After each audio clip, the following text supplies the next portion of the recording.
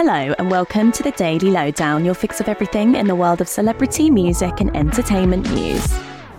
Niall Horan is set to release a deluxe version of his hit album The Show and is taking on some big names for collaborations. The former One Direction singer has teamed up with his fellow The Voice judge John Legend to record a new version of the album's title track. Niall is also welcoming the singer Lizzie McAlpine for a new duet of You Could Start a Cult, which will be released on Friday. But it's over, and you're driving me home, and it kinda comes out as I get up to go. You kiss me in your car, and it feels like the start of a movie I've seen before. Meanwhile, the deluxe version of The Show will get its digital release on the 5th of November, with the vinyl set to drop next year. Daft Punk have denied that they are set to perform at the opening ceremony of the Paris Olympics.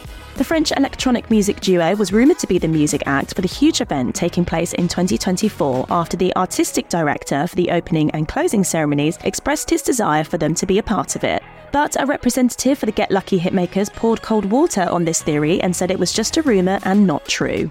Daft Punk announced that they were parting ways in 2021, but since then have reissued a 10th anniversary version of their hit album, Random Access Memories. Dolly Parton will premiere her highly anticipated rock album in cinemas worldwide next month.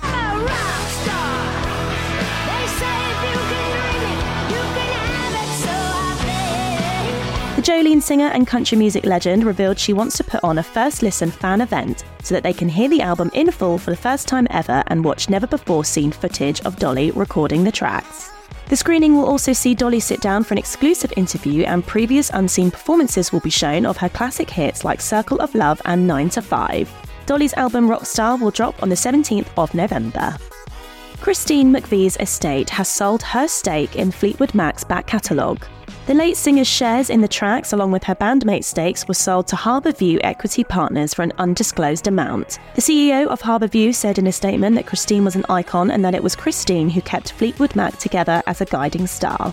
It comes soon after Stevie Nicks said that following her sad passing, the band wouldn't reunite again and that Fleetwood Mac is done. Christine died aged 79 in November 2022. And Emily Evis has teased a major headline act that could be appearing at next year's Glastonbury Festival. The boss of the event was appearing on Annie Mac and Nick Grimshaw's Sidetrack podcast when she revealed that although the lineup for the 2024 festival is up in the air, she had received a phone call saying that a huge American artist was free next year, adding that she's passionate about the gender split, which has been controversial in the past. Quite often we'll be booked up, from July. Yeah. But this year, we're kind of holding out for a little bit longer. And then last week I got a call from a really big American artist saying, this person's around next year. And I was like, oh my God, this is incredible. Oh. Thank God we held the slot. Oh my God. Meanwhile, Emily's revelation comes soon after it was reported that Madonna could be tipped to fit the bill after she kicked off her huge world tour recently.